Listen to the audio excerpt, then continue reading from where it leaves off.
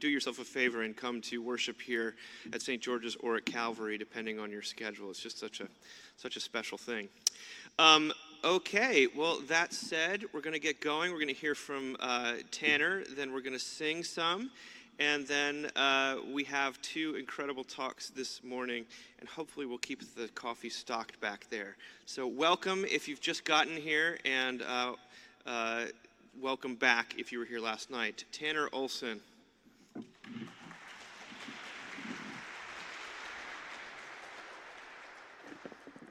Good morning. I was 8 years old the first time my grandma told me to slow down. My brother and I were 35 minutes away from home, spending a weekend with Grandma and Grandpa in DeLand, Florida. On our first day with our grandparents, they took us to KFC for dinner.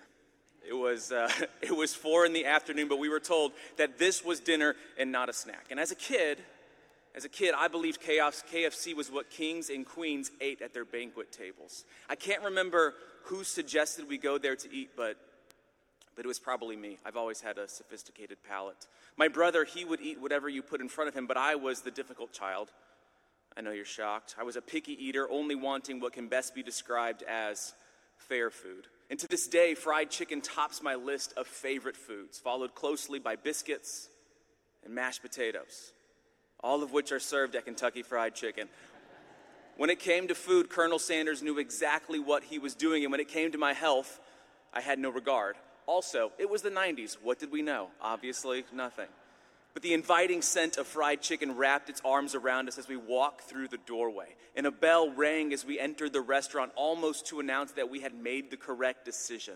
I stopped and looked around as if we had just entered a sacred space, and perhaps we had. Our grandpa told us that we could get whatever we'd like. Challenge accepted. So I pointed to 3 things on the poorly lit menu: fried chicken, biscuits, and mashed potatoes. And moments later, I was handed a plate full with the lingering words, "You got it, buddy?" Oh, I got it. I carefully navigated my way between empty tables to the highly coveted corner booth, and since it was 4 in the afternoon, we had our pick of empty seats. And while the others ordered, I sat patiently admiring what laid before me. Fried chicken, biscuits, mashed potatoes. Was I a king? No. But also, yes. I tried to wait, but the intoxicating scent put a spell right over me, stealing away my self-control and leading me into a moment of weakness. It started with just a nibble of the crispy skin of a chicken leg. Oh, Lord, lead me not into temptation. Is something that I did not think, because this taste led me shoveling food into my mouth as if I had not eaten for days. There was not a bad bite to be taken. Crumbs fell to my already stained t-shirt. My feet, unable to reach the floor, swung with joy. You would think that my jaw was battery operated as it opened and shut without any signs of stopping. And my torso, it did that dance, you know, the happy dance. You just eating. Did that the whole time. Before I knew it, the food was gone. It was like I was a magician.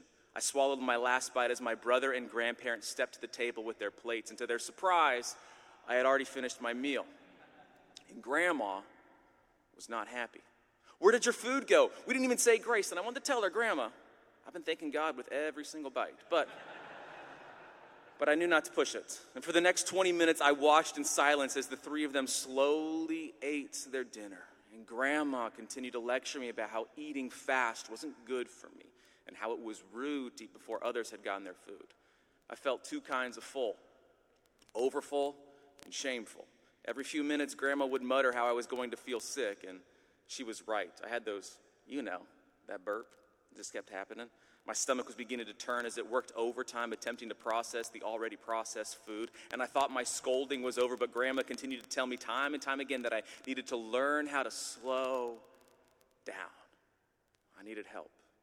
And I know those 2 words were spoken with love and sincerity, but I couldn't help but feel a little guilty.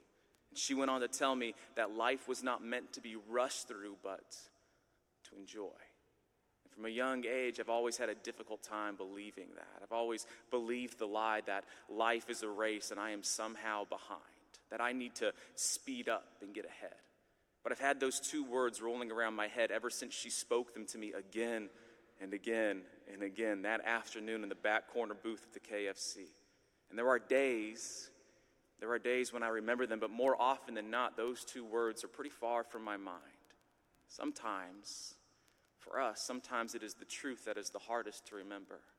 I know that I've rushed through meals and moments. I've dreamed of being older when I was younger and younger as I grow old. I've blown through celebrations, emotions, and conversations. But those two words continue to remain, to slow down. Anyways, here's a poem about slowing down. It's titled, Walk a Little Slower, and it's from my book titled, Walk a Little Slower. And it goes like this. I think today I'll walk a little slower and breathe a little deeper. I'll leave my phone face down inside and give my eyes a rest to see beauty beyond a screen. I'll grab a light jacket so I can still feel the cold wind hold your hand until it gets sweaty, and I'll let go, but I'll never let go.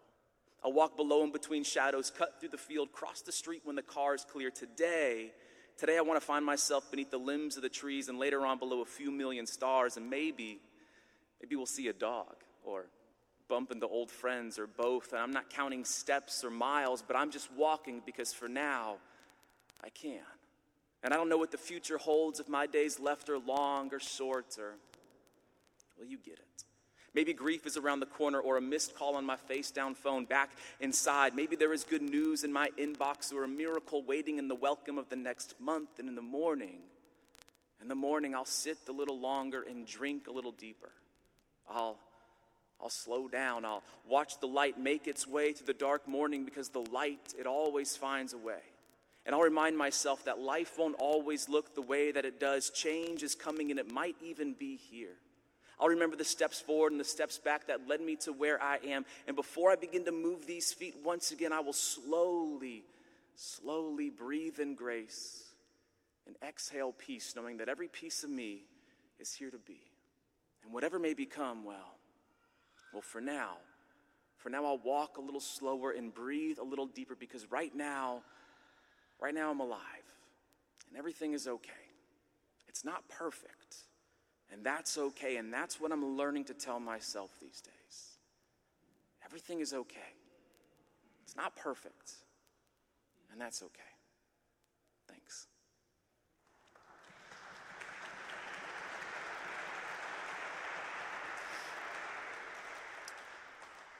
As the Garras come up, let's go ahead and say a morning prayer together. Father, may it be with grace, and may it be with peace. May it be with hope, may it be with love, and may it be with mercy. May you be our strength and our help as we slowly take another step forward. Amen.